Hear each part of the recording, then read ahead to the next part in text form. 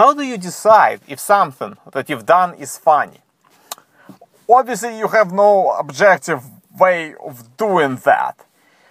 Therefore, it stands to reason that you have to have a business plan that evaluates the degree of your hilarity. And within that business plan, what do I know about business plans? You hire an assistant, You hire an assistant and you pay them, and you ask them, is this funny? And they would say yes, because you paid them.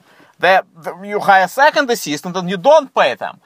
And they would say, no, it's not funny. So now you have two people on your payroll. Well, that's a company, I guess.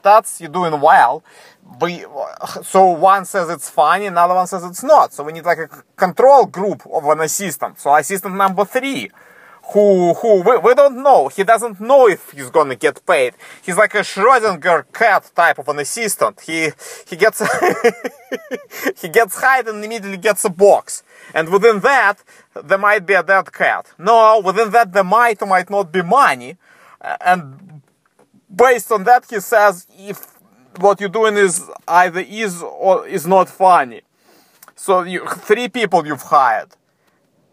But it still somehow relates to money. Why? This is not a financial endeavor. Humor.